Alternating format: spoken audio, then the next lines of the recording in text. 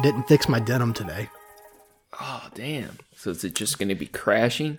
It's gonna be high denim recording. The ocean of denim crashing. The waves, the wind. The wind beneath my denim. It's like a super polite way to say you farted. Sounds like an R. Kelly side project. You know? Oh, fucking R. Kelly. Boy. All right, ready? Yeah. Welcome to the Trash Cats Trashcast. I'm Richard. I'm Steven. And today we're going to be talking about art forgery and how to rip off your own art. Woo! Rip off some art. Yeah, some art. I guess you don't rip off your own art. Try not to. I can rip off your art. It happens. Dude, I've been waiting all week to crack open that monster. Woo! Oh, man. I don't know about you. I got a little nervous energy. I appreciated our warm-up songs today. Yeah, that was important. That was necessary. I don't want to blame it on time change, but I feel like shit. Yeah. Feeling like shit lately. So, all right, this episode is gonna be our first 2-part episode. So, first part today, second part next week, and then we'll be picking them back up our cycle.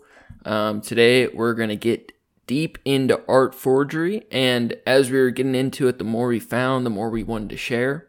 So we didn't want to cut shit out, and we really like this topic, so we thought this would be a fun way to do it. Today we're going to focus on the background info of forging and a specific documentary about one of the world's most prolific forgers. And part 2, we're going to pick up some other really fun examples of famous forgeries and alternative forms of art forgery. Well, but first, Steven, how was your week? Man, it's been a real mix. I want to say it was really shitty, but it got a lot better, and I'm starting to feel better. My sleep's all out of whack. I'm going to bed at 7, 8, 9 a.m., and then waking up at 2. So I'm all weird right now, man. It's that 1 hour change, man. That fucked you up. 1 hour threw me off 5 hours. Yeah, I wish I could blame it on that, but definitely a lot of depression shit going on, but pushing forward. I've been looking at one of my honorable mentions is this book that's helped me a lot. So just pressing forward. Fuck how you feel. Just do good shit. I'm trying to be positive. That's all you can do, man.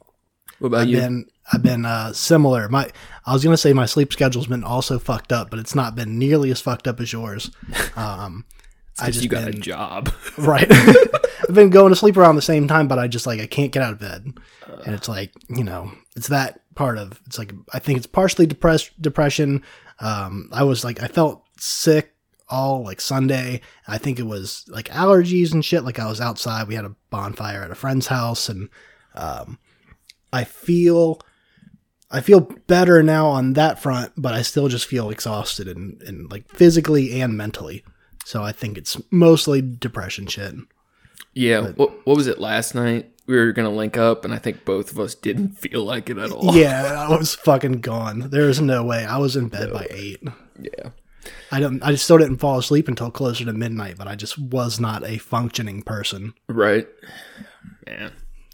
But the energy switch, having something to focus on, I don't know, it helps me a lot. Yeah, the pre-recording music really helped. Yeah. What was your song? I really wanted to get something in that I knew would be, really hype. And all I did was go through my save to watch later list on YouTube, and I found a video for it's by an artist goes by Snapple Man, like Snapple the drink, Snapple Man. The song's called Malicious Fingers. He does a bunch of covers of, I assume they do a bunch of covers of, Sonic, video game music on guitar and drum. And it's kind of like a metal version. It kicks ass. It was pretty fucking heavy. Yeah. Actually, I found out about them through Run Button. I'm always talking about Run Button. I know. But Dude, I mean, that was a good one. Intense. Sonic music is great to begin with, but it had some, like, power metal vibes that were fun. do you hear the shit about Michael Jackson had, like, input on the Sonic the Hedgehog level music? No. I think I might be... That might have been a rumor that I'm just propagating without, total evidence, but I feel like I looked it up and found it to be true. He was consulted for some of the composition. Dude, I wouldn't be surprised at all. He had influence in so many fucking things. Like, so many politicians knew what he was doing and let him... His story is unfucking believable. Yeah. What a piece of shit. Right. So, now that we've lost Michael Jackson fans... I think we talked about Michael Jackson in one of the first episodes. If we haven't, we're going to more. Right. Yeah, I did Twisted Metal by Ramirez. That's been one of my classic hype songs. Good old Ramirez. Do you got any other honorable mentions? I do not, but I know you do. I got a couple. So we've talked a little bit about them before. I was going to show you this on screen, and then I'll get pictures later. So Sam's girlfriend they're getting married next October. Megan, she owns a company with another Megan, the Megans, who they're the ones that asked about my beta fish last week. Is that like the Bagginses? The Baggins. So they have this company called Signed and Sealed, and they do cards, invitation. They do like anything graphic design, planning, but specifically wedding stuff. But they're very talented designers, and Sam and Megan have a Halloween party every year, and they did these handmade cards to everyone, and this is by far the coolest fucking card I've ever got. So I know you haven't seen the movie. It was themed to the Us movie by Peele. So it's got the... wow. Dude, look at this. The rabbit, the scissors that go in the rabbit pull out the guts in the card. That's fucking sick. Dude, so brutal. So cool. This is like the coolest thing I've ever got. Like, invitation-wise, it's like all custom paper, embossed shit. So pretty. Oh, yeah, wow. They do all kinds of cool stuff. So, yeah, Sign and Seal, they're on, I have their Instagram link. I'll get good pictures of it to show. But their Instagram is Sign, S-I-G-N, and S-E-A-L-E-D, Signed and Sealed on Instagram. They do some really cool design and wedding stuff. So, fuck yeah. Check them out. And then our second one, he's the guy who produced one of our previous honorable mentions, Chaotic Steel. Yeah. He's one of his main producers, and I couldn't remember his name when recording, and I felt bad. This dude's name is Rogue Henson. On Instagram, it's at ROGUEHENNSSON. And he's got a link tree in his bio that goes to his solo music. It's on SoundCloud. He has this album that I just checked out, Dark Days, Bright Nights. And it's an instrumental beat album. And dude, it was like the perfect like chill but intense album to listen like while doing school and shit. You know what I mean? Like good trap electronic vibes. You got this one track called Jackals. That's brutal. You will listen to it later. It's really good. Dope. And then last one, I swear. This book that has had a big influence on my life. It's a classic. It's called Man's Search for Meaning, which sounds like a cheesy self-help book, but it's much better, I promise. It's from 1946 by this dude named Viktor Frankl, and he's a Jewish either psychologist or psychiatrist. I can't remember which. And this book chronicles his experience as a prisoner in a Nazi concentration camp during World War II. And dude, it's incredible. Like I haven't read many first person accounts like that, but specifically from a person who studies the human psyche and like purpose, the meaning of life. And some of his conclusions are like about like the meaning of life is found in every moment, that despite how you feel, you don't have to act that way. There's just all kinds of interesting things that this book had a big effect on me, because I read it in rehab and I would like sneak out to like read by the moonlight, and it's like I knew if I got caught too many times, like I'm going to jail. So it was like it was like worth it, you know what I mean? Like a very powerful book. And I recently gave my copy to my cousin, and I think it'll help him a lot right now. So I think it's just a good book, definitely worth reading. Man's Search for Meaning. Putting it in my cart on Amazon right now. You'll like it a lot, I promise. Fuck yeah. All right. So that does it for me. Want to? Oh, my entire notes went away. You don't need notes. I don't need any of this shit. Well, I'll start us off while you get set. Please. Cool? All right. So today we're starting off talking about art crime, and so we wanted to look at forgery. And as we were getting into it, we started finding more and more about other types of art crime. So this is actually, some of this information is from a class taught by, how do you say that? Sotheby's? Sotheby's. Sotheby's. There's no R. No R. I've always hated that name. It's always confused me. Well, you got it spelled wrong as fuck here. That's probably making a difference. It doesn't help. I'm not doing myself any favors. So there's 3 main types of art crimes. And we're going to be focusing on forgery specifically, but there's 3 main types. Theft by deception, which is forgery, fakes, white-collar crimes such as money laundering, the manipulation of ownership histories, and the process of illicit trafficking of cultural objects. A Mutual Art article mentions an often cited statistic is that about 10% of works of arts in museums are fakes. That's pretty buck wild. Like that's so fucked up. And that's so many pieces. Dude, like think about how many times like we unknowingly have gone to an art museum and looked at a fake or forgery of some kind. Like that's so fucked up. Yeah, and then you didn't know the fucking difference. Yeah, I mean it's like I wouldn't know, you wouldn't know.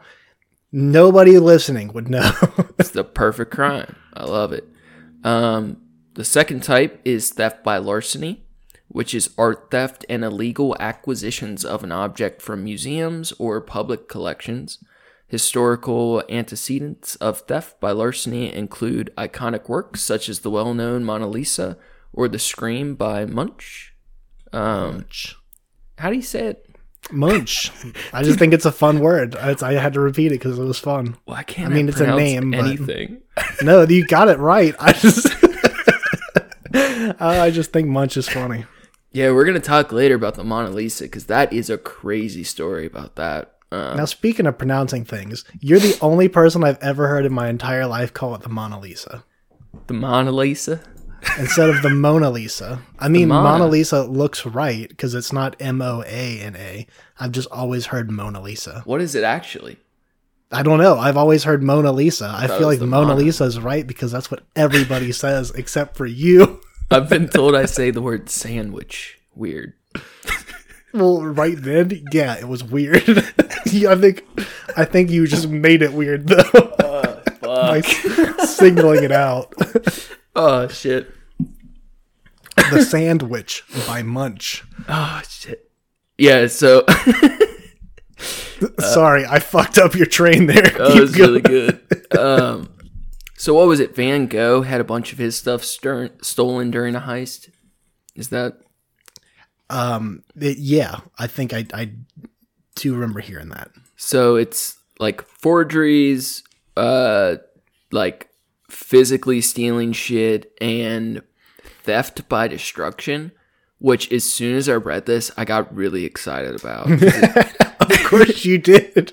Dude, like, oh man. So it's the socio-economic and political forces that have had an impact upon material culture, cultural restitution, and spoliation. Yeah. Is not merely a past issue, but lives today on ongoing court cases and the ravages of war-torn countries.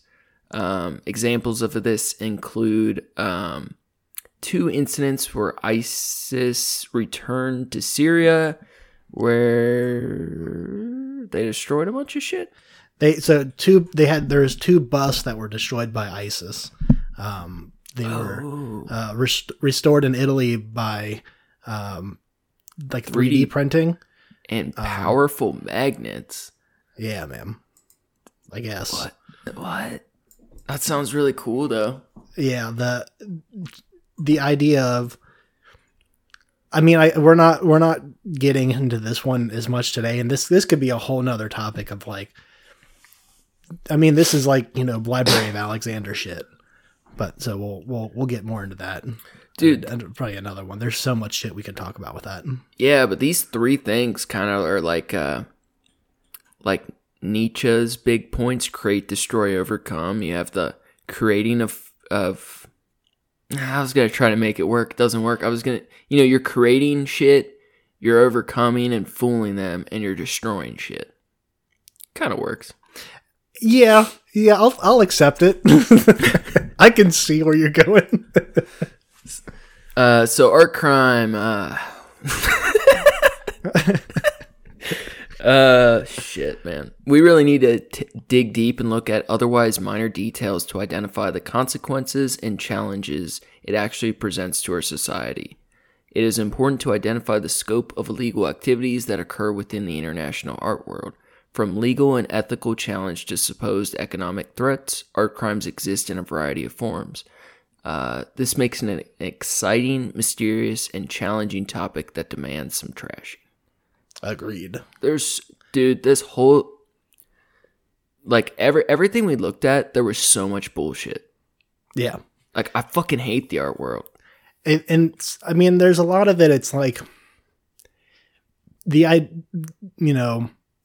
he said supposed, detriment to, society. It's not, it's like when people talk about like, the value of $1, and it's like, well, it's based on gold and this and that. It's like, but what is gold? Like, it's all fake. It's all fake bullshit. Like, the value of something is only based on what some asshole is willing to pay for it. And if we want their money, then they have the power over.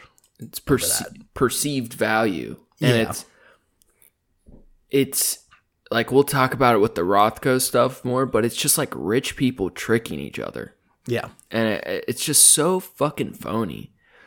Oh, man. So the bees would want you to consider the cultural and economic impact of thefts from museums and galleries. While I feel for some of the employees at these establishments, fuck these people spending the crazy money on this bullshit art, man. Like, yeah, shit selling for so much more than it's worth, and it's terrible. You want to pick me up there? I do think it's interesting, the study of how to identify the fakes, because that's usually the more that's learned on how to detect fraud, the better people get at trying to commit it. The better they get at detecting counterfeit bills, the easier, it is. Not the easier, but the better the counterfeits get. It's also worth noting that both Sotheby's and Christie's and many art houses and auctions like them, they also are some of the main culprits in selling forged art into the market, whether it's by honest mistake or it's a choice to not ask too many questions. This is how they make money as a business. Dude, so, yes, that's what's so hypocritical about it all. It's like they're always the ones that are policing the art world. These forgeries got out, and it's like, you're the fucking ones who sold them. Right. So it's a lack of due diligence or complicity. Yeah. I don't know. Yeah. It just makes it seem so phony. Like they spend so much like time trying to catch people. Dude, later I pulled up all this stuff from the feds on the FBI's websites, and it's hilarious, man. It's so funny. I'm looking forward to it. Yeah. So, art forgery specifically is the creating and selling of works of art which are falsely credited to others, usually from famous artists. Art forgery can be extremely lucrative, but modern dating and analysis techniques have made the identification of forged artwork much simpler. It gets pretty fucking hard to beat these lab analysis. Yeah, I can see where, even 20 some odd years ago, it wouldn't have been as difficult, but much easier. And it just will continue to get harder, but part of it is it's so expensive to run, Yeah. So in the professional world of artists, the distinction of a legal forgery is often differentiated by the falsifying of an artist's signature. So they can copy the painting as long as they don't try to forge the signature. Right. Or like, and it's, it's imitation, quote unquote. Yeah. You can sell it as your version of that artist. Right. But if you put that signature on, it typically legally makes the distinction that you are trying to con. So that they kind of draw the line there a lot of times. Basically, forgery is a way to rob a museum without ever stepping foot in the building. We need to get that tactic together for the next time we play Payday. Dude. It would make it so much easier. So much easier. That museum map is hard, too. Right? All the cameras. Just got to draw them into the bathroom and knock them out. That's the trick. Yep. You heard it here first, folks. So some of the most famous forgers of at least the last 100 years or so, there have been many through history, but they've been easier to detect lately, and it's become more of a solid business lately that's been easier to pick up on. So first we have Han van Meegeren, probably butchering that, but he's from the early 20th century. He's a Dutch artist who typically did more naturalistic and realistic style, while avant-garde movement was like more common right then. So art critics were not crazy about his work. He had a lot of technical talent, but his work didn't really stand out to people with deep pockets. He was driven by the desire to humiliate them, and he began to dupe them by forging the work of Vermeer. He picked them because he just knew that he was a master and there was a lot of gaps in his work. So he spent years developing the ultimate process to create the perfect fake. He got the right paint, the canvases, wood panels. He even recreated a homemade brush similar to the one Vermeer used. Homeboy even managed to accelerate the aging process of his work. Above all, his talent was to understand exactly what the qualities of a Vermeer are that art critics and experts were looking for, and provided them with the kind of paintings that they were both hoping and expecting to find. In 1937, Van Meegeren's forgery depicting the Last Supper fell into the hands of a Vermeer expert, who not only declared it as authentic, but as the artist's seminal masterpiece. Oh, shit. Dude, that's what's so cool is like these really good forgers, often to be authenticated, they have to trick the world's best experts. Yeah. That's incredible. This dude, like, just hearing you read that, I'm just like, this dude's my hero. Like, these dudes are so fucking rad, man. It duped the guy into believing not only was it really this artist painting, but it's like, this is the best thing he's ever made. Right. And imagine the whole art world accepting that. That just like shows the hypocrisy. It's just so goofy. Yeah. Revenge is also what urged Robert Dreysen to create an insane amount of forgeries. Confronted by the thought that no one was interested in his paintings, he began to manufacture variations on the works of expressionists or mirrored obscure versions of the originals, eventually evolving his practice to create totally new paintings imitating the style of noted artists. Eventually, he switched to sculpture, and he found his penchant for Giacometti, I believe is how that's pronounced. Giacometti. Yeah. And this is a quote from Dresden. Long, thin fingers. Oh, damn it. Long, thin figures and an amorphous, crumbly surface. It isn't difficult to make Giacomettis. I literally had Giacomettis in my fingers. That's why I fucked up the fingers and figures thing. That's funny. Dude, I love how a lot of these forgers are like, yeah, this shit was easy. Yeah.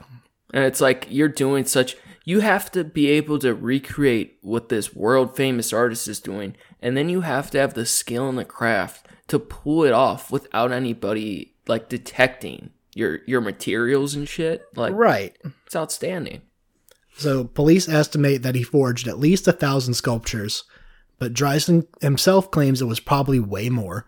Damn. He fled to Thailand to get away from the police, and he lives there now. He produces and sells original reproductions. Gotcha. And they're all signed by him, as his own work, but it's just reproductions of other people's work. Good for him. I love when they get away with it. And it's funny, like every art forger who gets busted, as soon as they're about to get caught, or they are caught and they get bail or whatever, they always have to leave the country. And then they become famous. It's awesome.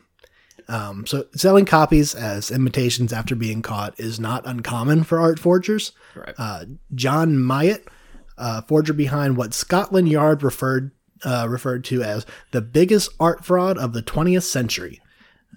Between 1986 and 1994, he faked around 200 works and fooled collectors and experts enough that the works were auctioned for hundreds of thousands of pounds by Christie's and Sotheby's.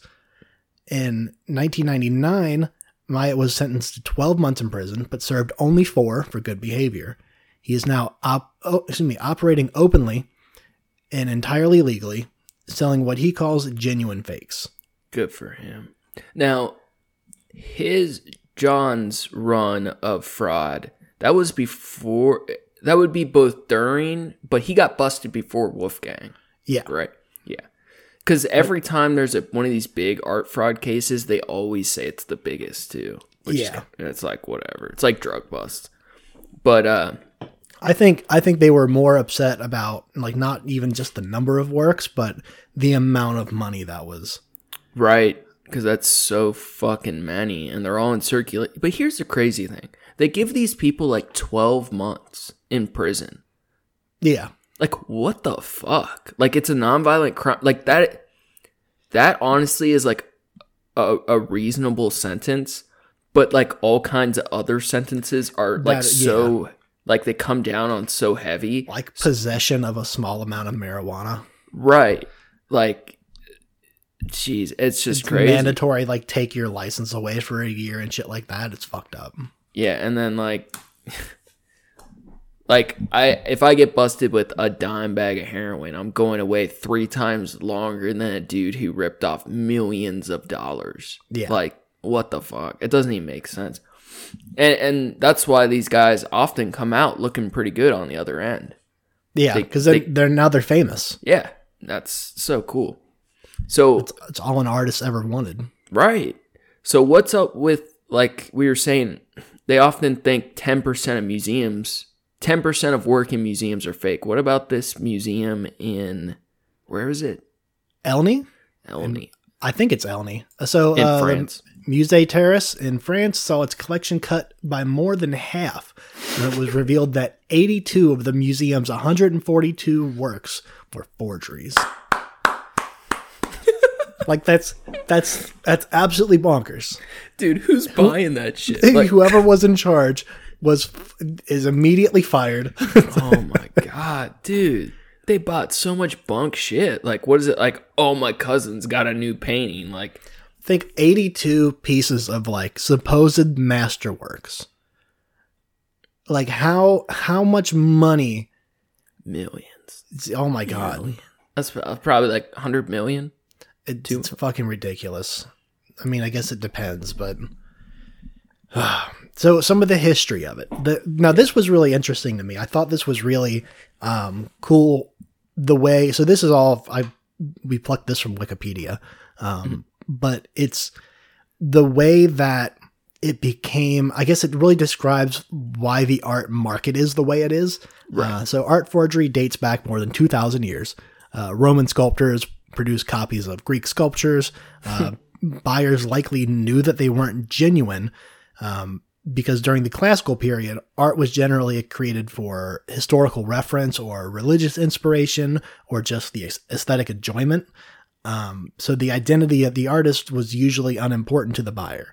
Right. It was more about like a way to show people who the fuck the emperor was, and Yeah, like look at this cool, pretty thing I have. Yeah, preserving history. Yeah.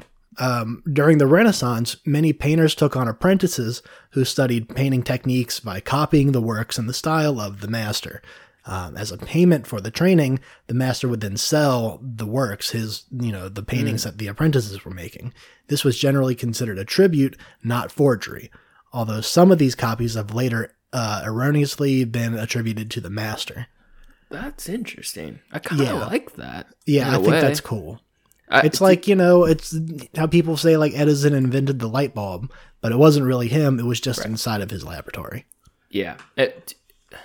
Did you like copy comics and stuff or like Sunday morning? 100%, yes. Yeah, dude, that shit's so important to learning. You I have just to. did a Burt Kreischer 100%.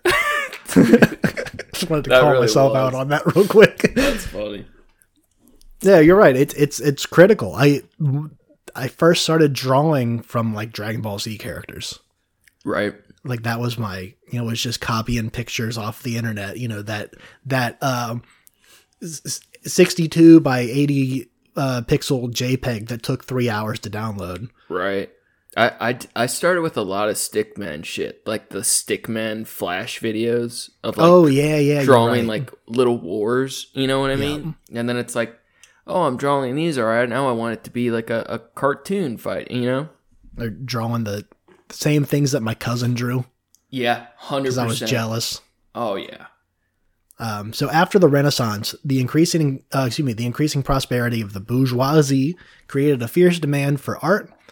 Near the end of the 14th century, Roman statues were unearthed in Italy, creating a strong interest in antiquities and led to a sharp increase in the value of these objects. The upsurge soon extended to contemporary and recently deceased artists. Art had now become a commercial commodity, and the monetary value of the artwork came to depend on the identity of the artwork. The identity of the artist. Right. So this is where it really takes a turn in like, unless you're famous, artists are famous after they're dead. And unless you're famous, no one wants to buy your work. It starts to become about reputation. Yeah, they're all just buying, dead people shit. Right. So to identify their works, painters began to mark them. These marks later evolved into signatures. As demand for certain artwork began to exceed the supply, fraudulent marks and signatures began to appear on the open market. Even famous artists got in on the biz. In 1496, Michelangelo created a sleeping Cupid figure and treated it with acidic earth to cause it to appear ancient. He then sold it to a dealer, and when it was later found to be a fraud and the owner demanded his money back, Michelangelo was permitted to keep his share of the money. What a piece of shit. Right? Fuck Michelangelo. I really liked saying that. Man, fuck Michelangelo for other reasons too, but I just, Yeah, but he wasn't smart enough to even get away with it. Right? Acidic what an asshole. earth. And he was supposed to be a master. So the 20th century art market favored artists like Dali, Picasso, Klee, and Matisse, all of whom have been a huge target of forgery. These works are typically sold to art galleries and auction houses who cater to the taste of the collectors, like Sotheby's and Christie's and whatnot. During the occupation of France by German forces during World War II, the painting which fetched the highest price at a main French auction house was a fake Cézanne. Wow. Dude, there's a reason Dali, Picasso, Matisse, there's a reason their shit got forged so much. Because it was not difficult to do. I mean, I would argue that 100% for Picasso. Yeah. But Matisse and Dali, I don't really know enough of Klee work. Yeah, you're right. As soon as I saw Picasso, I just got angry. I'm like, fuck Yeah, Picasso. I fucking hate Picasso. Yeah, I'm not like a fan Dali. at all of Picasso. Yeah. I mean, Dali does some stupid shit, but I like Dali. God, dude, there's so many fucking Picasso forgeries. It's the biggest to forge because he's a piece of shit. Yeah. It's easy to forge. Let's get it clear right now. Fuck Andy Warhol. Fuck Picasso. Dude, man, the Nazis did some crazy fucking shit during the war with art. Oh, I thought you were going to end that with during in the war. You specified with art, and I was going to say, oh, did they? Did the Nazis do some crazy shit? There's some real knuckleheads. God damn. Dude, they stole so much fucking art. Oh yeah. They lost so much of it too. Like, what assholes? Like, they round up all this fucking art and then fucking lose it. It's interesting how things have resurfaced. Like, they found that one cave that had hundreds and hundreds of pieces. Like, they fucked up the whole, like, art world of Europe for 50 years. And there's still all these pieces in Swiss banks and shit now. Fucking Nazis. They're either in Swiss banks or the people think they have them. Right. Because someone created a forgery of it. For apparently, real. there's so fucking many of them. So how do they get to the market? Like you said, they often go through galleries and art houses, auctions, different dealers. Forgers typically sell the painting through an often knowing third-party dealer who then dupes the bigger seller. Eager art historians and researchers are more likely to authenticate. My S's are killing me today. A masterpiece because it means their commission will be high, and it's exciting to find these valuable pieces. So pieces that wouldn't typically meet the authentication, I fucking butchered it again, I think, standards often do. So it's all hype game. Yeah, that's all it is. It's, oh man, check this shit out. Like, what if it is? Like, what if it's, and like we said, like, they're not. Oftentimes these people, it's less about them, they didn't take the time to, figure it out, more that they didn't want to take the time to figure it out because if they found that it was wrong, then they'd lose money or they wouldn't be able to make money on it. Right. Dude, I got a real question. Yeah. All right. Think about the people in the art world, right? Mm-hmm. Like, I can kind of understand museum collectors, like somebody in charge of museum or finding shit, but like the art house owners or people that buy, sell, trade artwork all day as a professional, like, do you think they give a fuck about art at all? Like, for real? No. I really don't think so. Like, it's just a money game. Yeah. Like, it might as well be stocks. For real. I just don't get it, man. Like, there's no, like, I can't imagine any of those people really being art lovers. Or maybe they start as, like, idealistic that way. But I can't imagine being involved with the money of major art for that, like, over years, that you still could be passionate about the art. Yeah, right? I believe, I'm sure that, like, most of the people that work for them, they do care.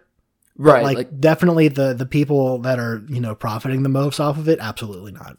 Yeah, and we'll talk about it on our part 2, but the art houses that sold the Rothkos, even the top owners, they knew that they were fakes. Yeah. Like, there's a lot of, like, actual malicious intent involved high up as well. That's fucked. Yeah. So much of the process revolves around greed, creative storytelling, and everyone's happy. Yeah. And then the art is sold at auction, by the art house that didn't want to ask too many questions or was completely deceived. And it's at this stage that many forgeries are found out. So if the seller requires vigorous historical or scientific analysis, but that doesn't happen all the time, which it should. If you're spending the kind of money that people do on artwork, it absolutely should. You should want to know that it's completely, the real deal. Dude, like, how is not everything over, like, 10,000, 50,000, whatever the limit is, tested all the time. Yeah, it's like it's like a warranty at that point. It's like when you're or insurance, I guess, when you're spending that much money on a fucking picture, then you should technically you could print if it was just because you wanted the pretty picture, you could print that shit. I do. Sorry, if you want you want the original, high quality thing. Then you need to get it tested. You have to. I'll talk about it a little bit more later, but I have some secondhand experience with like art insurance or like art collecting shit, and it is a wild fucking world. It's just all about fucking cash, like hands down. And it, as goofy as it sounds, one of the biggest sellers of forged art is eBay. Oh, I can see that. Dude, it is huge because what people do is they say, like they, pretend it's not malicious and it's like, oh, I found this painting. It might be real. Like you don't have to say it for sure. Yeah. So it's like somebody goes and makes 100 copies of something that looks authentic and would be worth a lot. And instead of selling it for the full price, you say, oh, I think this could be real. I'm going to sell it for a couple grand. Look at the signature, and you sell a shit ton of them. And it is a major problem. Like if you're selling art on eBay, there's definitely feds watching because it's a fucking problem. That and the Chinese and other countries, but big in China, the art factories. Now, tell me more about the art factories. Have you seen videos of them by any chance? I have not. Dude, it's like a sweatshop of artists. You might have 100 artists painting multiple copies of a painting. That's fucking nuts. Yeah, where it's just they're finding things that they can reproduce for a lot of money, and they'll have a shit ton of artists just banging them out. I mean, it's not always like factory style like that, but it's a great way to fucking make money. Or even if they're sold as original reproductions. It's not always like pure forgery, but there is a major market for it, You know what's fucked up is I feel like all of this like high art forgery shit doesn't bother me at all. Like, no. But what does bother me is like, it's a big thing on like Instagram and like Facebook where like non-crediting shit, and then like you'll see like t-shirt company or bought t-shirt companies that like see a picture that gets liked a bunch. And then, if someone types in the comments like, oh, I want this on a shirt or something like that, they'll automatically pick it up and they'll, they'll make an image out of it that looks like a t-shirt that people can buy. And there was a thing going around for a while and it said something, it had like Mickey Mouse on it and said like something about this is copyright or this is unlawful copyright infringement of, Disney shit. And it was like, just reshare this image and, type a comment about how you want a t-shirt made of it. And then these bots will pick it up and then Disney will sue those companies for doing it. And that's a good way to trick that out. Dude, one of the artists we featured last episode, Meta Melancholia from Semi, and I was just talking to him this week. His shit got stolen like 3 different times by different. Fucked up. I've had my shit stolen a bunch, but like, there's a difference between people stealing and non-crediting, and I really don't care that much if it's non-crediting. I just normally am like, it'd be nice if you did. Yeah. But if somebody steals it and sells your shit on something, that's fucked up, and it happens like a lot. Yeah. And a lot of artists don't know how to protect their shit either. Like, I refuse to watermark my own work, but there are other ways. And a lot of people do not know how to do that. And these people that are ripping shit off, most of the time, it's the worst fucking quality ripoff, too. Oh, of course. Because they don't know how to fucking steal shit. Yeah, they don't know what the fuck they're doing. God, it's a bunch of idiots. Terrible. Get that 800 pixel glossy, boy. Whew, need more than that. Get that 50 DPI going on. Get that low res. Right. You got that low res version? Get that low res. So this is kind of the fun part for me. We want to talk about the actual forgery process. So most of this we compiled from various sources and the documentary we're going to discuss next from the forger Wolfgang himself, and we're going to talk about him after this. So, when attempting a forgery, the first big step is research, right? You have to get inside the artist's head and put yourself in their shoes. And it sounds so fucking cheesy. Like, you can do it without, like, becoming the person and method acting, but you have to do your fucking research. Right. You have to find out everything you can about the artist and their life by going through their art catalogs, whatever writing and literature you can find out about them, and you have to craft a timeline of their work because you need to find the gap in their catalog. It's all about the fucking gaps. Yeah.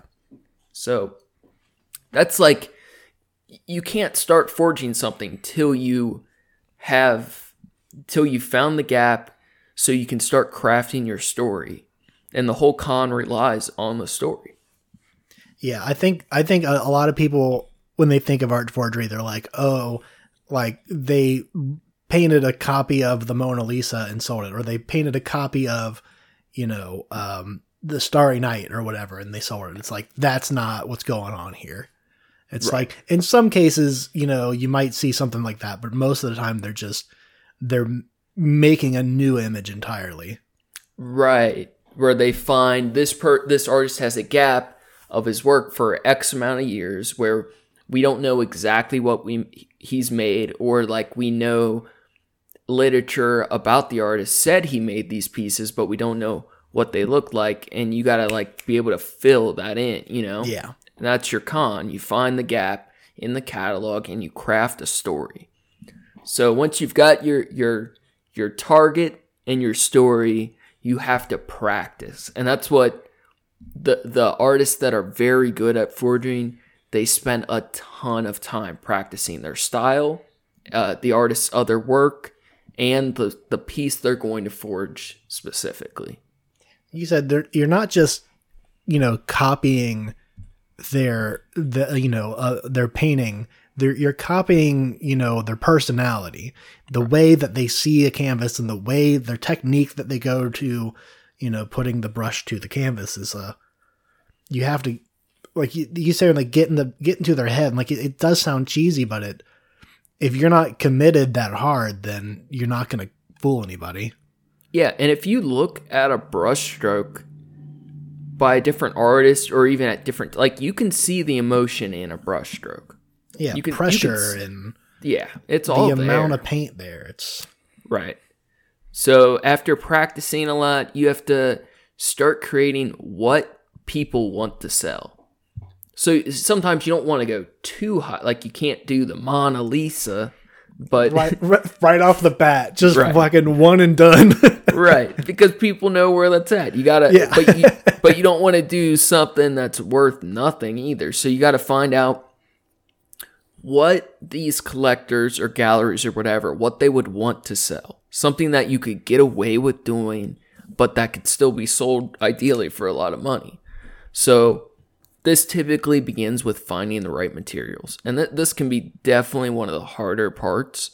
It involves finding authentic materials and supplies. This often means from flea markets, from taking apart old paintings, paper. You have to find shit that dates from the time that you're going to recreate. Yeah. And this can be very difficult with the paints themselves. You often have to hand mix your pigments, remove things from the canvas. It's definitely the tricky part. I really liked how Wolfgang, he used UV lights of his own and different light spectrum to test all of his own materials for inauthentic aspects, such as modern fibers, lead, and check the paint layers. Yeah. Yeah, I thought that was sick. He spent so much time at just looking at, the canvas before he even would pick it up and it's like, okay, that's usable. Right. And he could tell right away.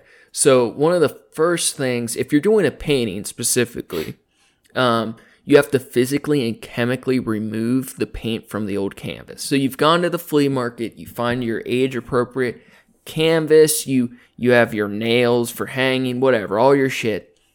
Then you have to get this paint, because you can't just paint over the painting, because when they do x-rays or different light analysis, they can see the layers. So you're using a chemical process, a paint remover of sorts, to go over the painting and then scrape off the old paint layers. Right. And what's so interesting is the artists that are the forgers that are very good at this, they incorporate these previous paint layers. So it's like a tattoo cover-up. Like make it look somewhat natural. Yeah. The one dude, he turned so funny, it was a woman's breast into a tower.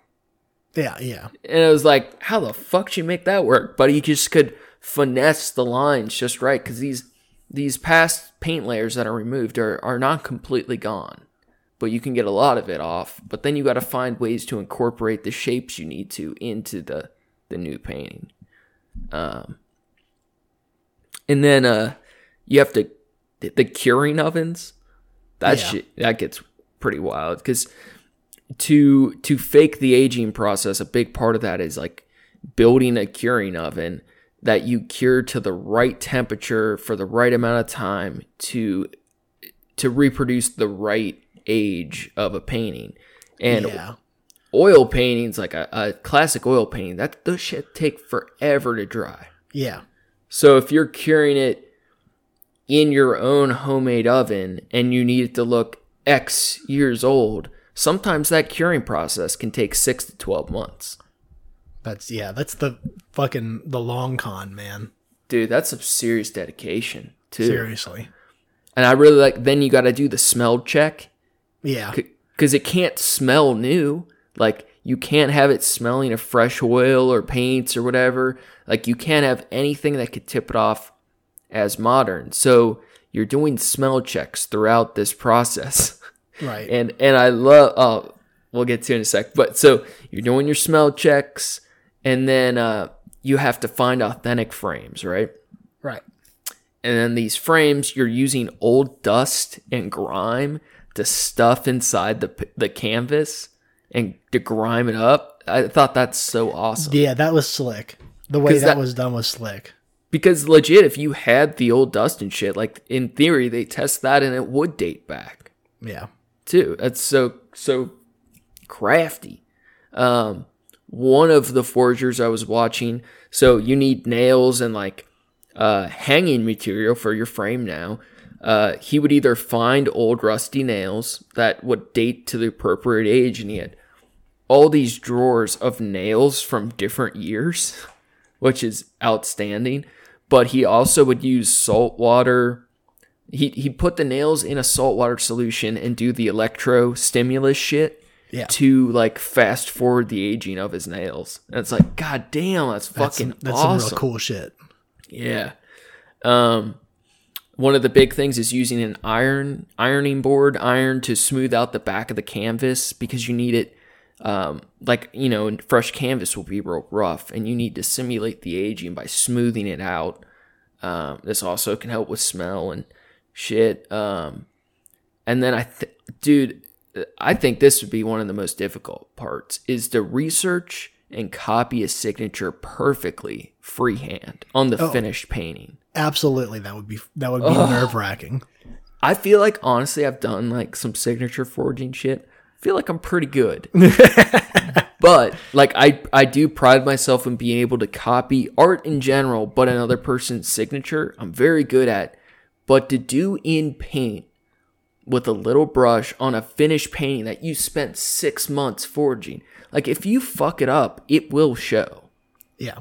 Like you can't just like repaint that little section and it'll show up on their x-ray scan if you keep fucking up the signature. Like you have to get it right the first go.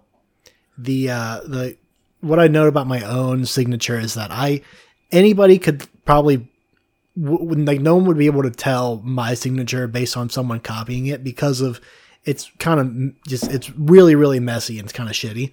But I would know it. There are like little details I have in my signature that I do every time.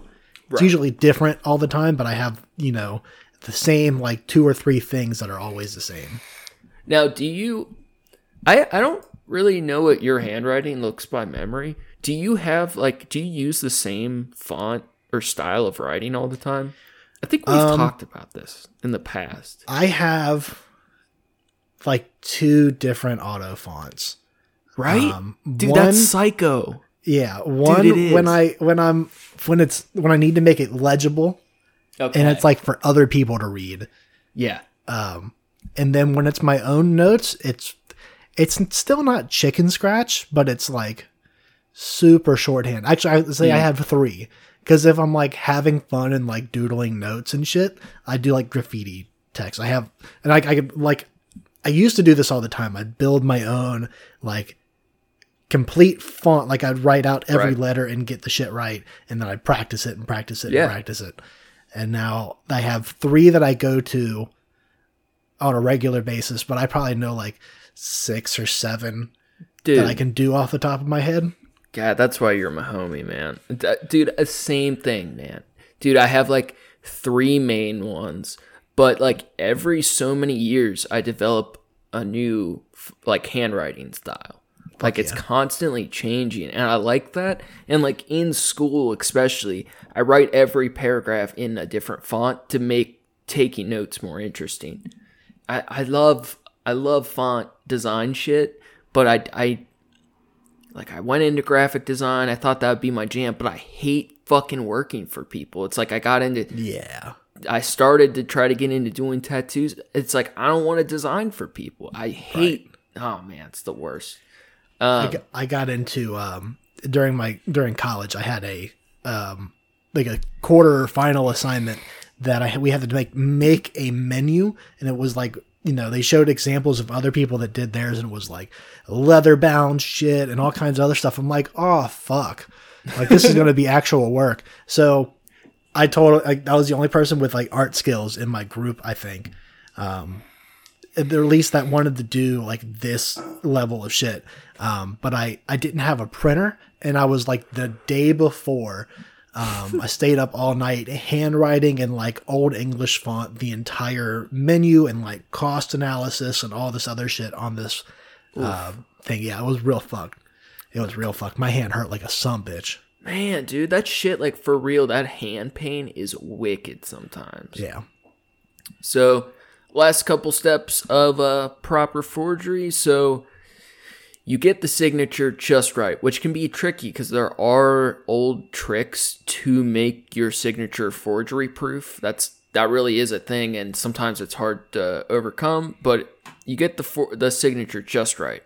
So the last big step is another smell check, and this is tricky because depending on where your painting would realistically have resided in the world, you need it to come off as authentic.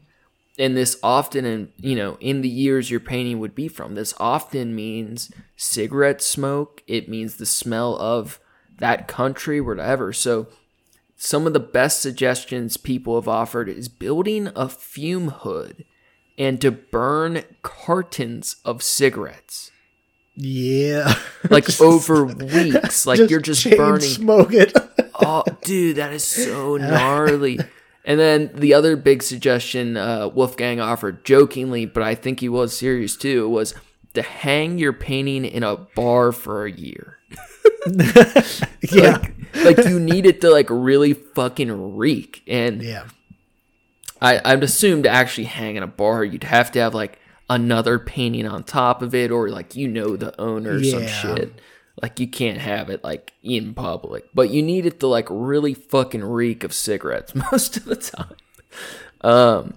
And then your last couple steps is going back between smell check and a proper varnish, because you needed to get it varnished properly with varnish that can date from the right age, but you can't have it smell too strongly. So it's often recommended you cure either in open or plain air, or sometimes in the sunlight, which is counterintuitive because you typically avoid Like if you have paintings hanging in your home today, you don't want them to be in a spot where sunlight through a window hits them most of the time, because it ages them with lines and shit. But sometimes they recommend that to help cure a forgery and get rid of smells.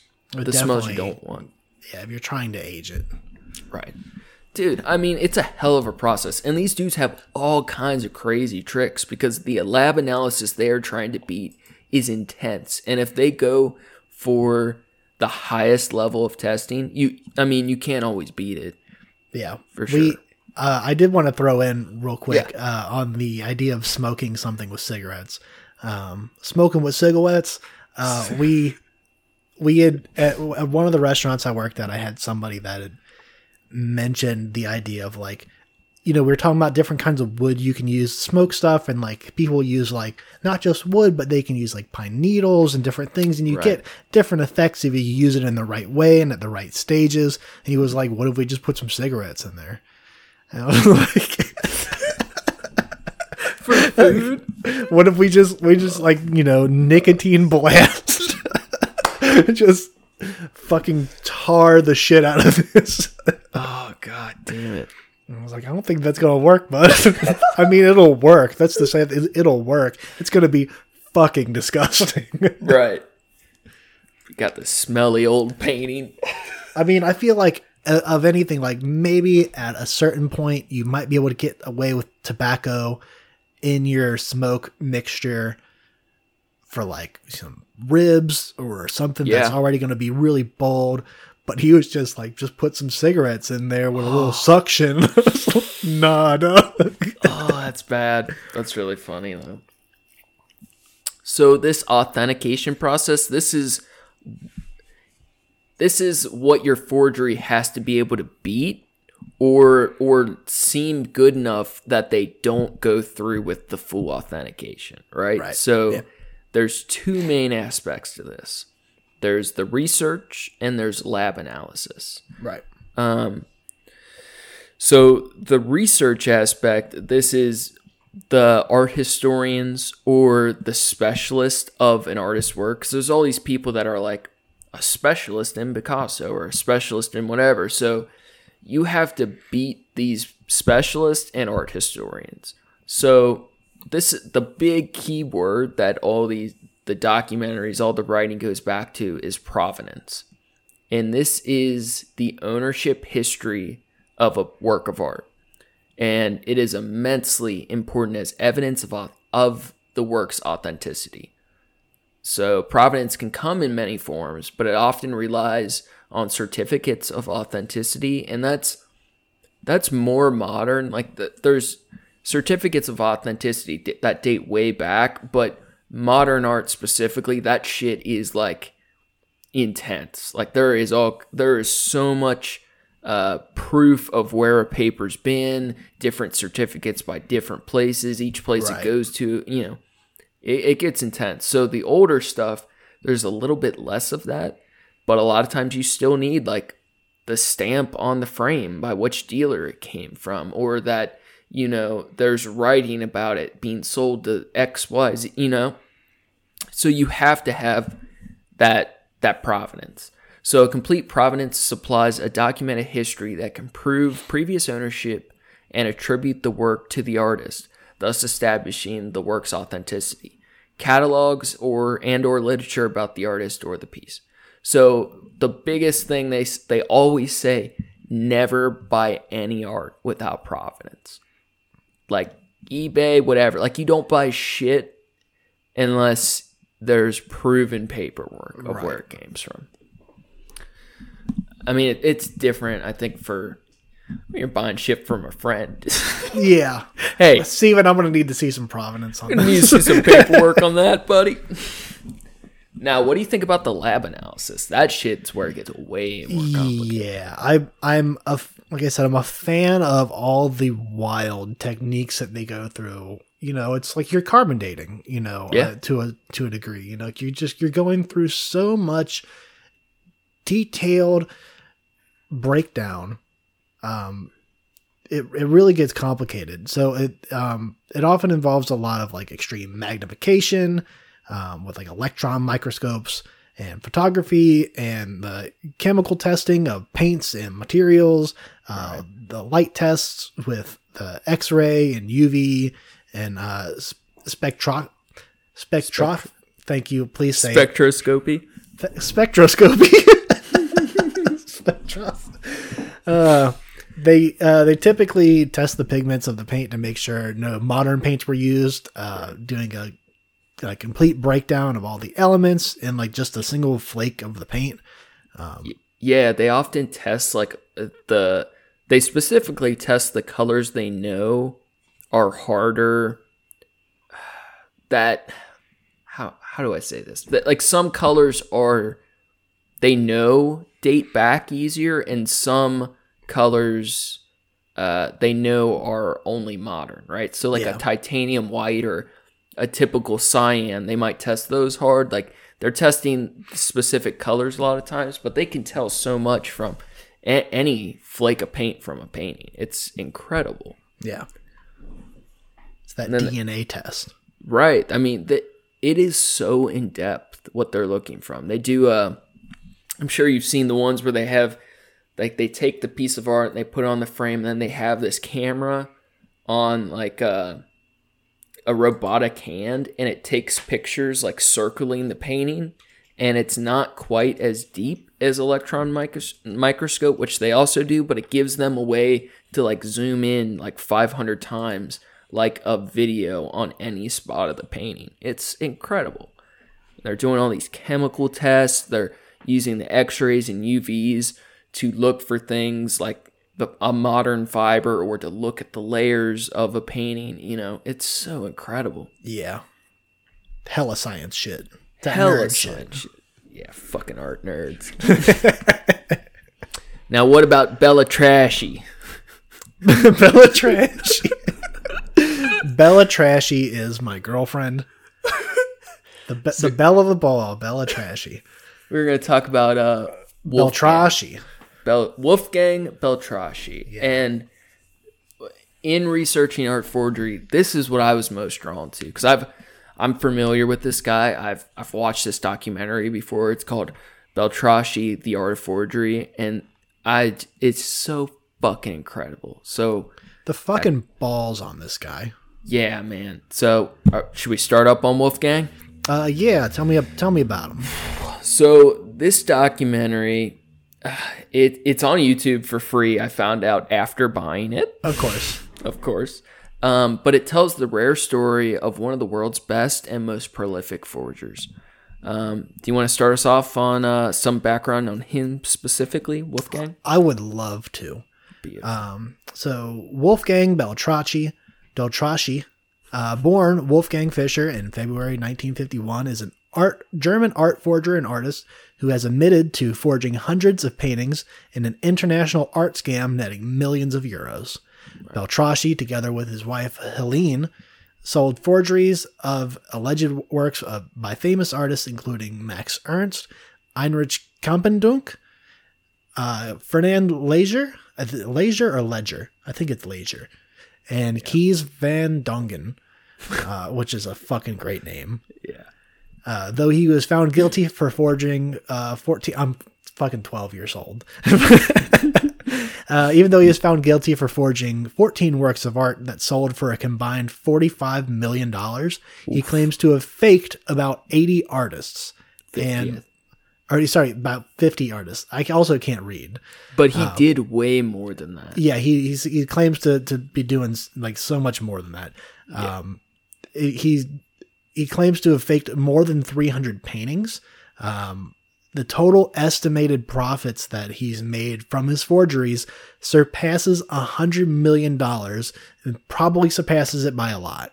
By a fucking lot. Like they got him on one. He ends up having to admit to 14 forgeries. But later, he keeps the actual number a secret, but they know of more than 300.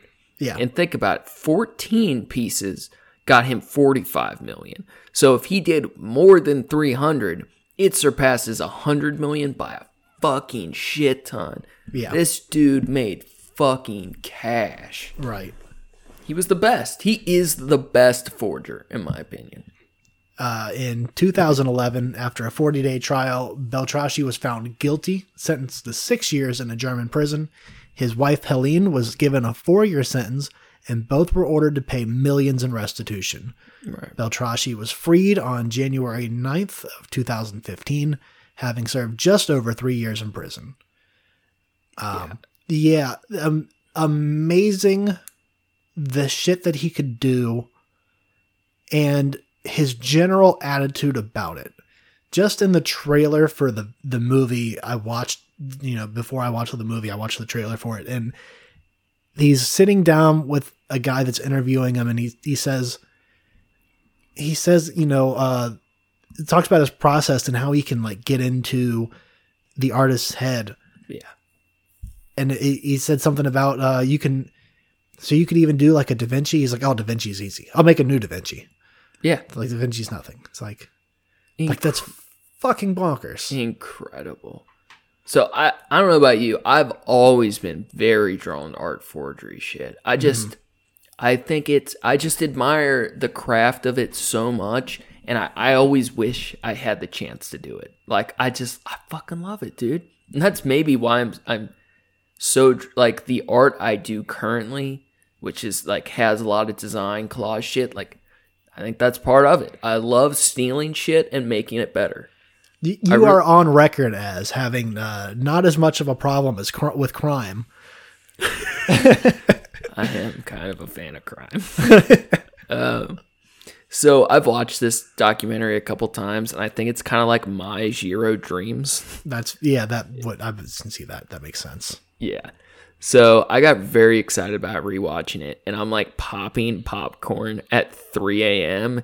And it's like I got my lights off. I'm super excited, and I'm getting popcorn grease all over all of my notes. Nice. So if I stumble on things, forgive me. But first thing, this documentary is in German with subtitles, and the establishing shot, which I always care a lot about, is of Wolfgang mixing paint. Right. And he says, "Isn't this yellow wonderful? I could lick it up. Wonderful." Yeah. Dude, as soon as I heard him say this, I'm like, this dude's my fucking hero. I don't believe in heroes, but this dude's my fucking hero. I love this dude, man. You can feel the passion with that. Yeah. And it's very interesting because we'll talk more about that later. His passion is so weird. He's all twisted up. So the intro, it starts off with interviews of people he's fooled or ripped off with his work. Which is a hell of a way to start a documentary. Right. One of them say he's greedy and belongs in prison, but many of them say, like, despite how much of a piece of shit he is, that he's so talented. Yeah. Even if you hate him, you love his work. Exactly. That's outstanding. They even had one of the detectives that arrested him in the documentary. Yeah, that was pretty dope. It's like, dude, if you do crime so well, the police want to be in your documentary, You're doing pretty good. Like, you did something right. They said he was so good at forging that it was hard to find much evidence against him. Yeah, that's fucking dope. Incredible. I also want to say right off the top, Wolfgang's wife, Helene, dude, she's straight gangster. She was ride or die with him. Absolutely. Dude, I don't think he would have been half as successful without or he would have gone to prison a long time ago. Yeah. She was outstanding. You know what it kind of reminded me of? This is like not like, it reminded me of Tom and Christine from Your Mom's House. Yeah, I can see that. Where like the wife is like adores the husband so much that she'll overlook all his faults and just like look at him with dreamy eyes all the time. Yeah. Like she just loves him so much. It's just outstanding. I loved watching them interact, and it wasn't like he was shitty to her or like took advantage of that. Oh yeah, it's not just, at all. He just Wolfgang just is who he is, and they just. You know, she just loves him so much. She became part of this scam, you know? Now, do you think Wolfgang envies the masters of paint, like the masters of art that he often would rip off? Do you think he had envy? I think he envied their success. Yeah. I don't think he envied their skill. No, because he said he could do better. Yeah, he can do it all. And he could. So I think if anything, he envied that he couldn't make, his art by itself wouldn't make as much money because of his name. Right. But now he fixed that for himself. So he paid for it, but he fixed it. Right. So, kind of starts off with Wolfgang and Helene. They go to the flea market and they're shopping for canvases. And it's like, you know what he's doing. It's kind of like you don't know at what stage in his life this is yet, but you're watching him shop for these canvases to make forgeries. And he just knows so much by just looking at the canvas. Yeah. He knows where they came from, what part of the world, what they could be used for, what you would need to do to pull it off. It's incredible. Yeah, there's times where he says he, just by smelling them, he can tell where they're from. I mean, that's incredible. Yeah, it's fucking sick. It shows extreme amount of personal hands-on knowledge. Yeah, you can't teach that. That's like experience. Right. So they're buying their canvases. They go back to their estate. It's their house, but it's like a fucking estate. Oh my God, it's fucking property. Huge. And it's in France, I believe, right? Yes.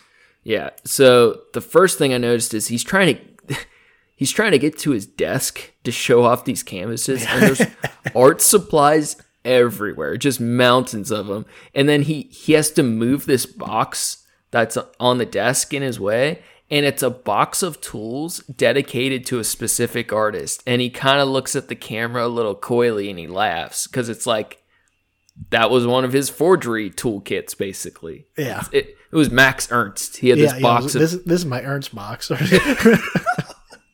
It's like, damn, that's outstanding. So at this point in the documentary, it's revealed that Wolfgang and his wife, they're going to have to sell their house soon because they have to turn themselves into prison for the next 3 years. Yeah. So this whole documentary takes post their initial arrest, and they're about to go to prison. And some director gets the idea, like, we need to get this story, which is, such an opportune moment for the director, I'm sure. Right. Now, she says she regrets it, but what did you think of his point of view on that? I thought it was clear that he absolutely didn't. He would do it all again in a heartbeat. Yeah, 100%. I feel like she probably would have too. I think she regrets. I think she felt getting caught. Yeah, I think she felt somewhat bad for it. Maybe, definitely more than he did. Yeah. Which I don't blame him at all. No. Because she had to lie to people because she was the one selling at times to whether it's friends or gallery owners, whatever. Like she had to do some more of that part of it, right? And I think she that said would there weigh were a lot heavier for sure. Yeah, she said there were times she chickened out of sales or things like that. I think she really does regret it, but I think she mainly regrets him getting caught because I think no matter what he would have chose to do, she would have supported him. Right. I think she was just that down. But he had no regrets. He kind of was dismissive of her regret. Yeah. He's like, it's 3 years. We lived like kings for 20 years. Like, look at all the shit we amassed. Like, like get over it. And then they have that dinner with their friends, and it's the big reveal of like, cool. I've been a forger, a world-class forger all these years. They're all fucking laughing about it and shit. Yeah, like the one dude's like, I thought you invented like a prosthetic eye or some shit. He's yeah, like, there's a bunch of different stories going around. Yeah, they're like that they were just really good art dealers. And it's like, no.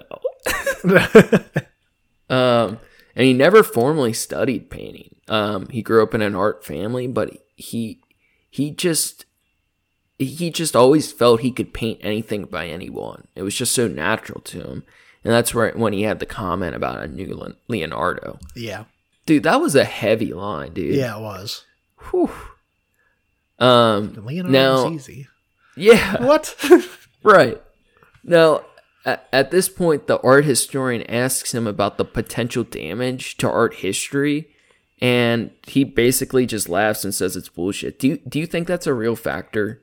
Like, that forgery's affecting our view? That's what I think. No, I think if anything, it's. I mean, as we we read in the history earlier, it's literally is a part of art history, and it's.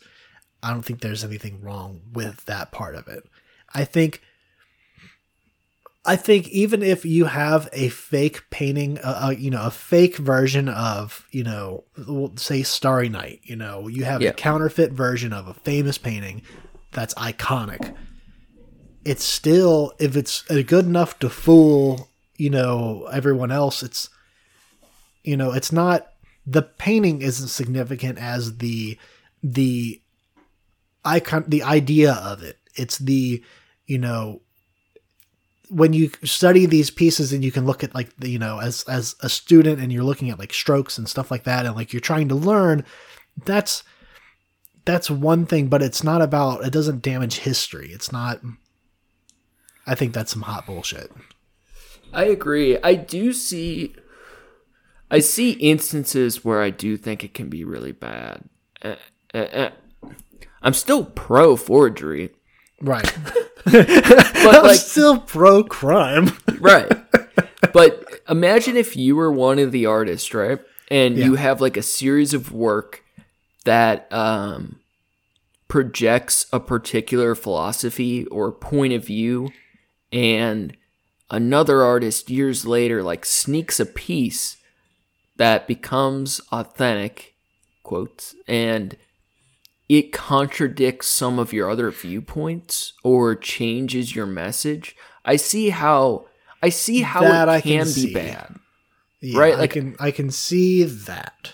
Like, I don't care about the money part, but I see how it can like alter how we think of someone's work. I don't think that's, I mean, I guess that is, I was going to say, like, I don't think that's really art history. That's just like damaging someone's name. But if they're an famous artist, then it's art history. That's what it is. Like, I've mentioned it a couple times now, but Nietzsche's work, like his writings went one way. Hitler takes them and he alters their meaning. And for 50 years or whatever, his work meant something very different than its original intentions. Yeah. And it's like, that fucking sucks. Like, all it took is one person forging, some words here and there, or adding a painting here and there, and it can completely change our understanding of history. And that does suck. I feel like if you're going to pull off a forgery, it really has to be true to what the person made. Yeah. The honorable way to do forgery. honor among thieves is real. I don't care what they say. Like, you always hear that there's no honor among fucking thieves, and it's like all the thieves I knew that were good, they had to have some honor and like their own code of ethics, right?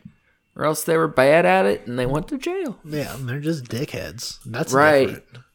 Exactly.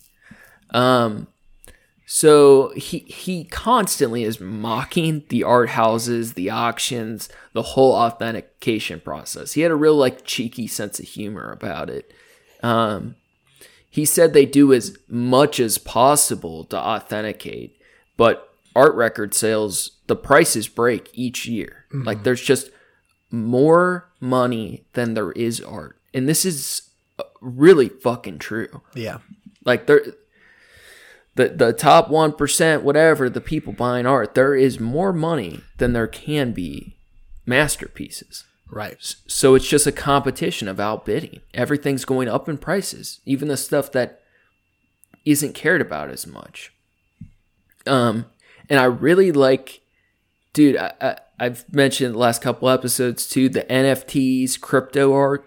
Yeah. Dude, I saw Suicide Girls is starting to sell some of their pieces as NFTs now. Oh my god, that's ridiculous. Elon Musk just spent 420 million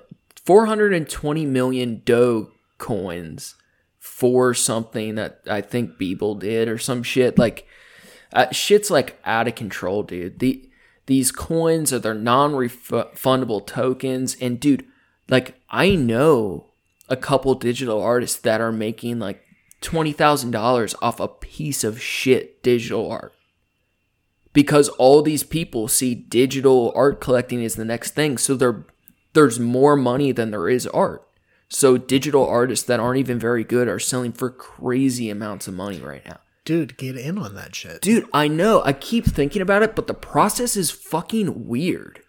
Because you have to go through these digital art houses now to get your art digitalized as a token coin. I'll be the Helene to your Wolfgang. Dude, honestly, I'm very interested in it. But then there's the whole problem with my work on if I've stolen too much. Right? Right.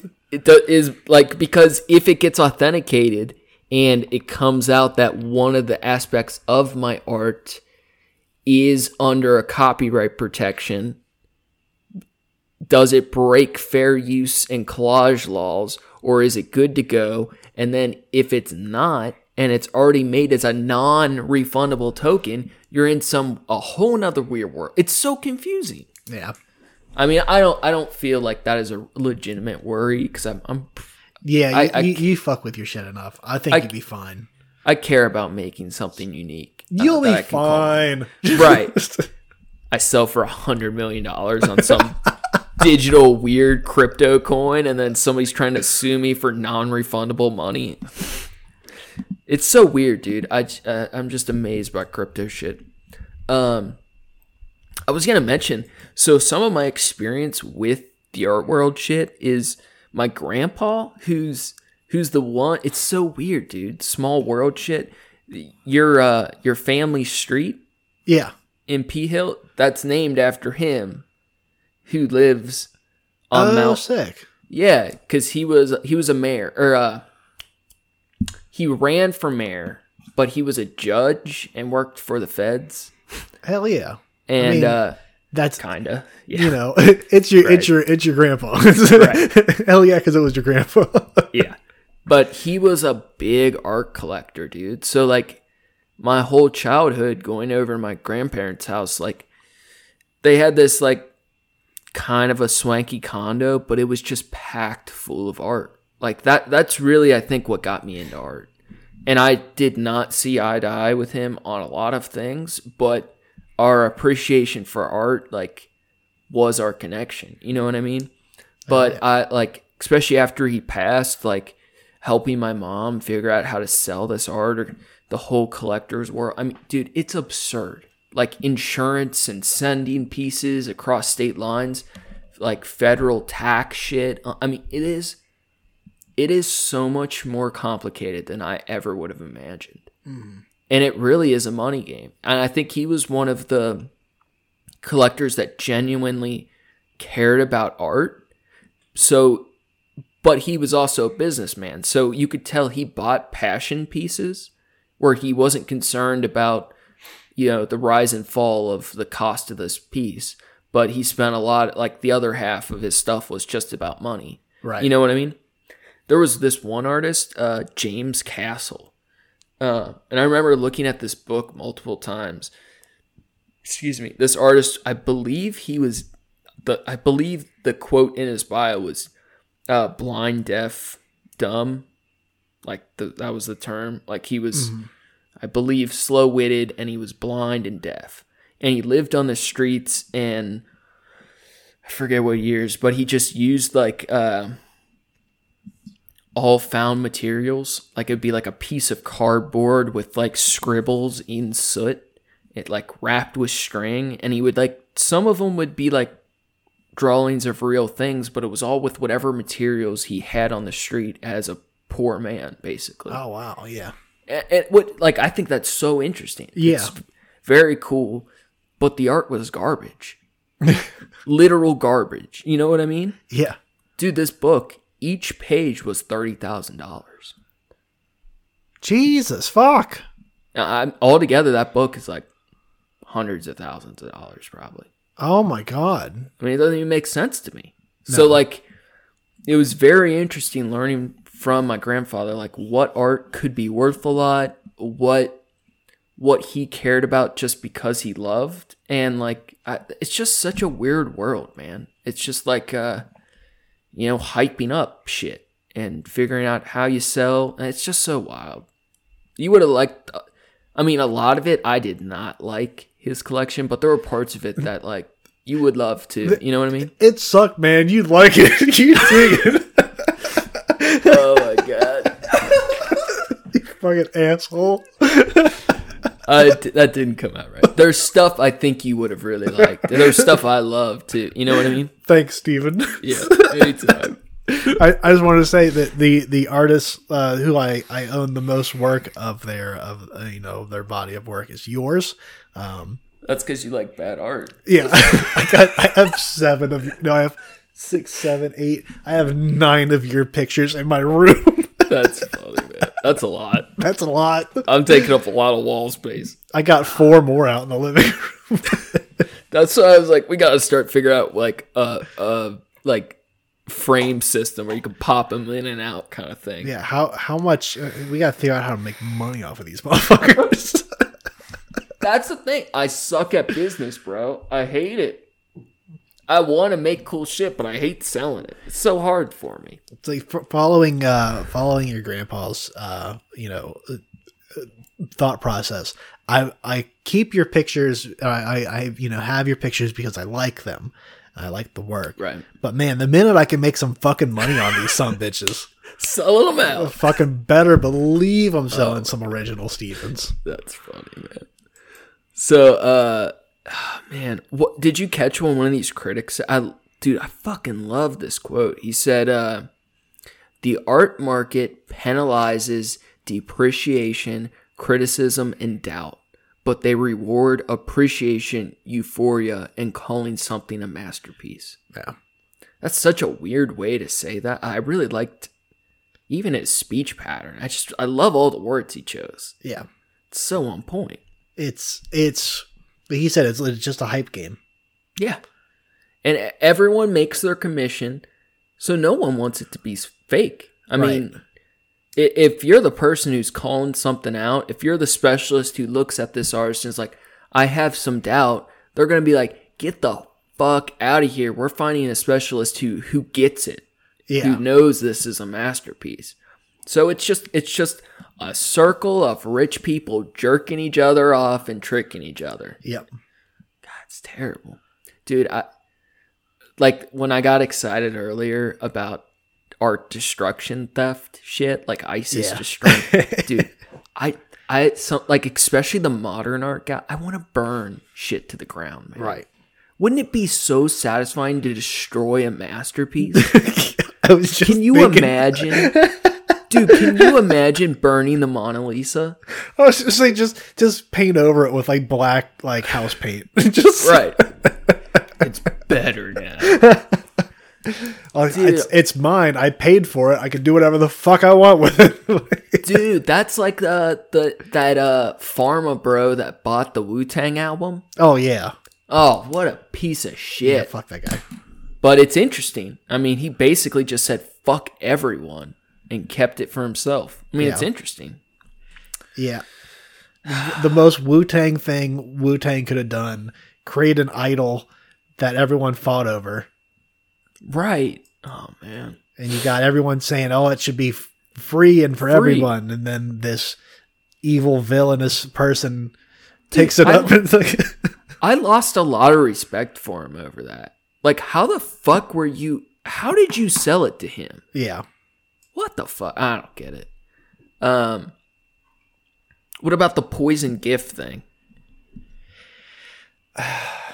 This duped collector says a forgery is a poison gift. No, it's... I like that imagery, though. Yeah, it sounds cool. It's a cool phrase, but no, it's only a poison gift because rich people are fucking stupid and their priorities are fucked. Oh man, That's the only reason that much. Yeah, I mean, I'm with you, but if you spent that much money, I'd be pretty pissed too. I mean, if I bought something for someone and I spent that much money, then without verifying that it was real, then I deserve to be humiliated for that. Yeah, that's fucking ridiculous. I'm with you. It's funny. Like, I keep being like, yeah, fuck the art world, fuck rich people, and then I kind of go back and forth. Like, I don't know. It's still like, as much as I love forging shit, it's still like, yeah, it's fucked up.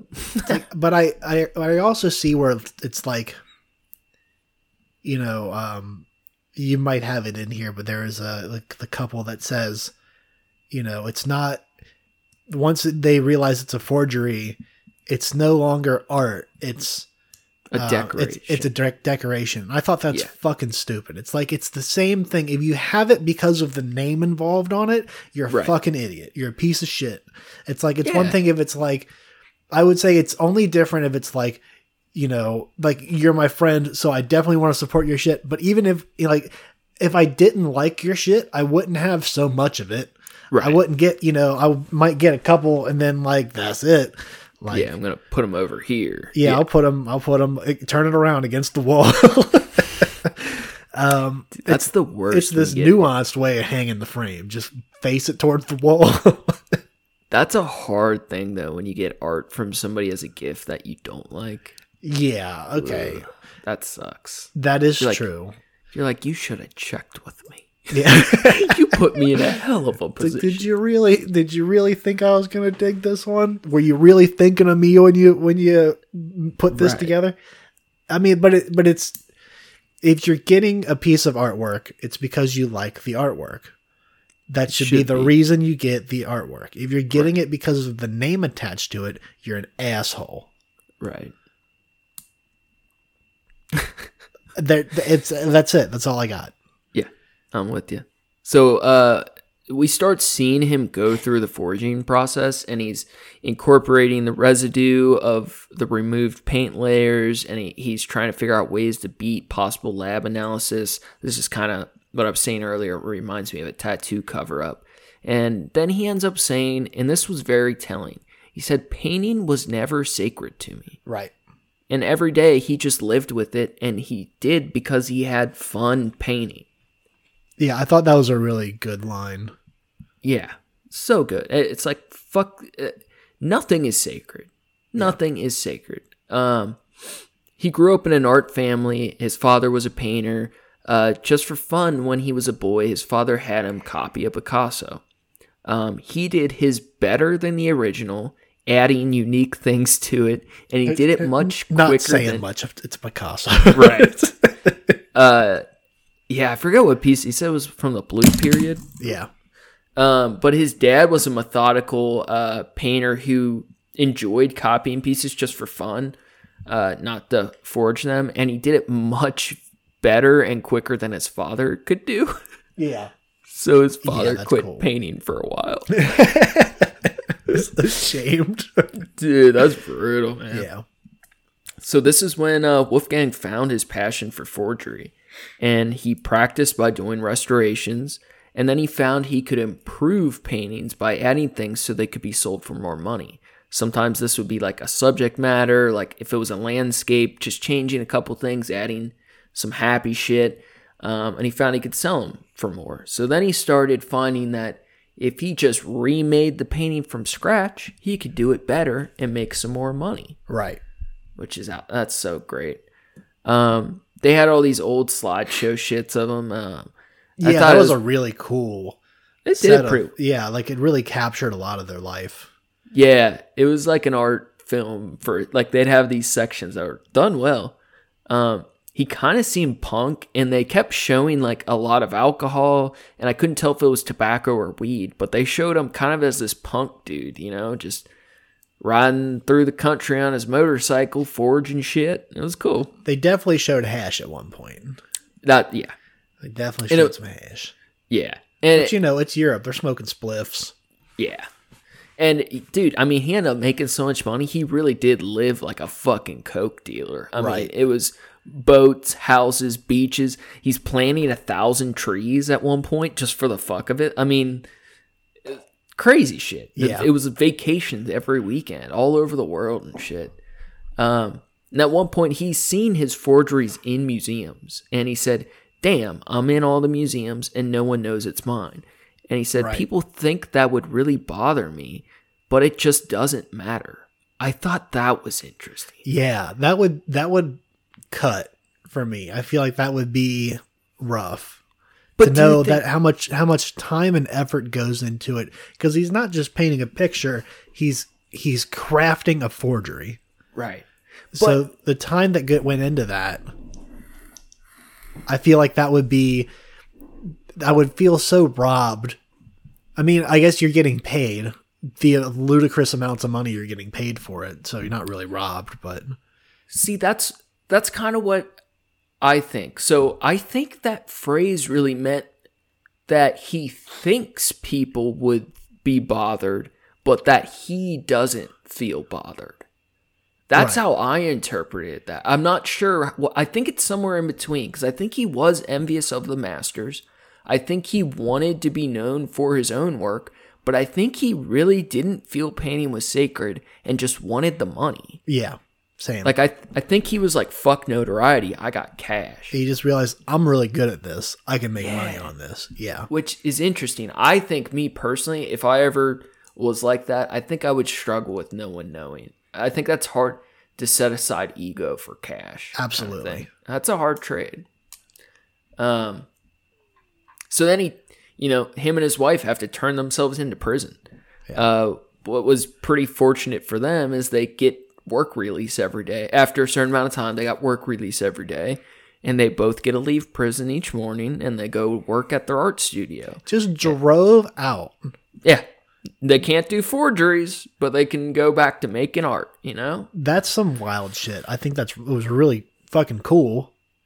Yeah, I don't know. I don't know. Understand how that works. I guess because the American prison system has my mind. We have some of that though. Do we? Yeah, like for certain for DUI charges, like in Indiana, they have things like after multiple charges, like you have to go in during the week. You get weekends off. You can go to work. There are some situations if it's a lower charge or you're so far into your sentence, they start doing work release. And that's typically if someone's going to make a break for it, they do, but it's dumb because they're already close to getting out kind of thing. Yeah. But like Epstein shit, he got work release just because he had bank, like he was able to. So there are situations where you're either super high up on the money scale or it's not a big deal what you got charged with. And I think they felt for him, he probably made the German state more money making art than he did in prison. Right. And they're liquidating all of his shit. Yeah. They sold all his properties. Yeah. I think it's about the money for sure. Right. So on the weekends in prison, he's drawing portraits of his fellow prisoners. That was cool. Yeah. I thought it was cool. The guy told him he should do tattoos. He was like, nah, I'm not doing that. And then at one point, the prisoner, this dude, looked like an Aryan motherfucker, all tatted up. He was like, I prefer to live my life fast and furious. And Wolfgang was like, I prefer to live mine. What did he say? Slow and furious is better. Yeah. He's like, I don't want to go long fast. And furious. That's what it was. Yeah. Long and furious. And it's like, damn, that's some shit, man. So the wife's in there too. And they're talking at one point in the studio one of these days, and they say it's easier to sell a piece for $500,000 than $10K because it's worth more and people want it more. Yeah. If there's demand, it should be produced. I had to re-listen to that or rewatch that part because I didn't get it at first. And it's like, oh, if you charge more for it, then people think it's real. Yeah. Which is that's fucking ridiculous. And they want it that more. Yeah. Like if it's worth $500,000, they want it. Like if it's worth $500,000, they want it. You know, if it's worth $10,000, whatever. They think, oh, if I'm buying it for, $500,000, how much can I sell it for? Right. That's, So the wife is the one that helped sell a lot of these, and her point of view was that the dealers don't expect forgeries, but they're just happy to get anything they can sell. So they might not ask many questions because they're just eager to fucking sell. Right. Wolfgang's point of view was the two best ways to approach forging is to paint a lost painting or create an imaginary gap in the artist's work, something we talked about earlier. He said he'd like to do things where the piece doesn't appear in the catalog, so no one knows what it looks like, or where it was last, but everyone knows it exists. So he used a combination of these methods, and they created good stories. They gave the researchers just enough to check and let them find the breadcrumbs that they left on their own. So, do you want to tell fucking Uncle Yaga? Oh my god, this was so fucking good. So the backstory they used was that the wife's aunt and uncle were art collectors. They're Uncle Jaeger. I saw him when they show him like setting up wallpaper. Oh my God. I couldn't figure out like what part of the process is this for. I thought maybe it was like her photography or something. I try to figure out what was going on, and then like as they're setting up this scene, like physically setting up like a fake stage looking scene. It's a set. They built a set. They're talking about how they need to model for these, to make these the photographs, and so they got. His wife is like putting her hair up in a certain way, and he is like ragging on her because she didn't wear makeup. He's like, they didn't have makeup back, or didn't wear makeup back then. And it's like, so they get these old looking photographs of this fake aunt that doesn't exist, so that researchers and auctioneer people can find them, and so it would appear that it was real. It was fucking genius. It was beautiful. Like the super details of shit like that. I never would have thought of that. No, because then it's crazy. So they would need to do it.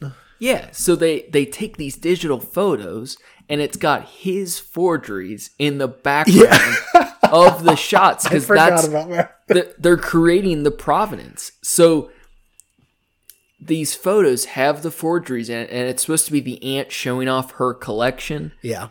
And it's his paintings he forged and the photos taken in their studio in a set they built. It's just outstanding. So these photos, it's so funny because once you know it's her, it's so obvious. But everybody thinks it's a distant relative because they distort the photos to look old. And these photos were used by the art houses on the brochures to prove the painting's origins. I mean, that's incredible. So they're at these, it's just awesome. Such a great scheme. Everyone wanted it to be true, and they fooled some of the world's best experts.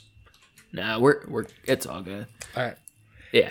So they fooled these experts all over the world with their crazy scheme. His paintings were often thought of as better than the original artist, so he'd kind of have to walk the line. And at one point, they know that this was so good. When they knew the charges were coming, they dumped their computers in the pond. They burned all their canvases. Yeah, they buried the good supplies. Scene. Oh, so good. And the kids were oblivious. He's got this family, and the kids don't know shit. They just think their dad's a lazy art trader. Yeah. At one point, we just thought he was lazy. It's like, that's great. They're like, it was kind of weird. He always had one painting to the side of his other collection. Yeah. So good.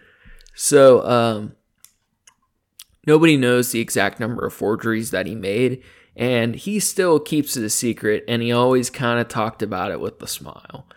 But we know for sure there's more than 300 paintings by more than 50 artists, which is incredible. Very few people have been able to successfully imitate that many artists. He said the market wanted anything he made, and he often beat extensive lab analysis tests. And because it's so expensive to do the really deep testing, his forgeries beat many aspects, and it beat more aspects of the analysis than they thought possible. Mm-hmm. You know, if you spend enough money, you can find out if it's real or fake, but he beat a lot of testing. How he got busted was pretty goofy. It was a painting of horses, and there were 2 pigments that the lab analysis, one of the dealers kind of caught the idea that it might be fake. It got tipped off a little bit. And these 2 pigments, he said he used them straight out of the tube. Yeah. Because he got lazy and didn't feel like mixing the pigments. I mean, that's just Done arrogancy. And like that. You know, you think he probably did it on a few other ones. Yeah. And it didn't get checked. It didn't get whatever. He's like, they're so stupid, I can get away with it. Right. I can use this shit straight from Michael's. Right. So the gallery discovered it was fake. One day the family's going to the restaurant for dinner. It's raining. The police pull them over. They have guns drawn, dogs barking. They make the kids wait in the rain. And in the end, him and his wife were sentenced to 3 years in a German prison. All of his real estate was liquidated for the damages done to the victims of his fraud, and the customers were ultimately reimbursed. That's wild. Which means it's all fucking bullshit. Yeah.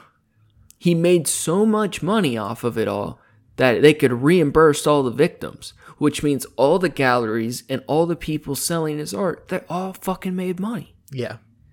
And I assume they still have his artwork. Yeah, that's the problem. They are. I was looking up updates to the story, and there's a bunch of impending lawsuits on him personally because so many of his fakes are coming up now. That's fucking cool. I mean, it's cool that he's got so many of them out there. It's not cool that he's getting, right, fucked. It's like if you found out it was a fake, you probably should keep it to yourself at that point. But then some people have gotten in trouble for that where they discover it by lab analysis and then they continue to sell it as real and then they get in trouble too. So ignorance is the best policy. And that's why these galleries, they don't want to know because they're making themselves liable if they do know. So, I don't know. It's fucked up shit. Yeah. And while different arts institutions were hurt financially from some of the detected forgeries, everybody made money. They're still circulating, and it's just fucked up. It's interesting. Wolfgang kept a journal. He wrote every day of his life, and he had more than 8,000 pages. I thought that was really cool. Yeah, that's absurd.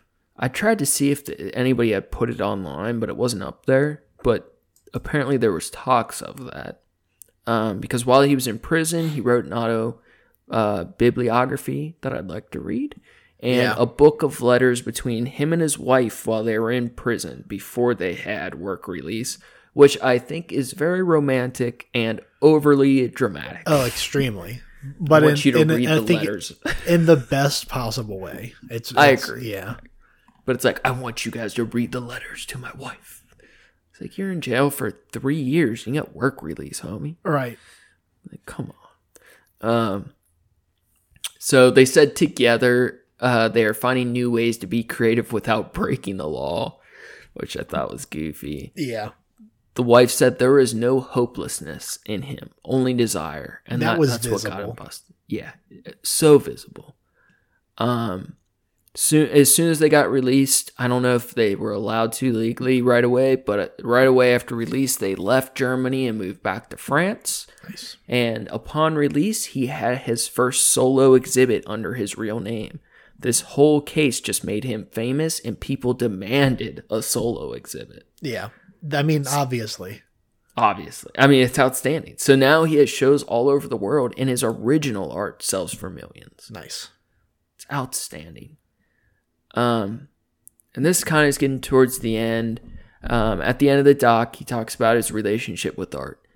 He says after so many years spent so closely to the art market, he has become pragmatic and developed an emotionally distant relationship to art. There is no blood or tears in my work.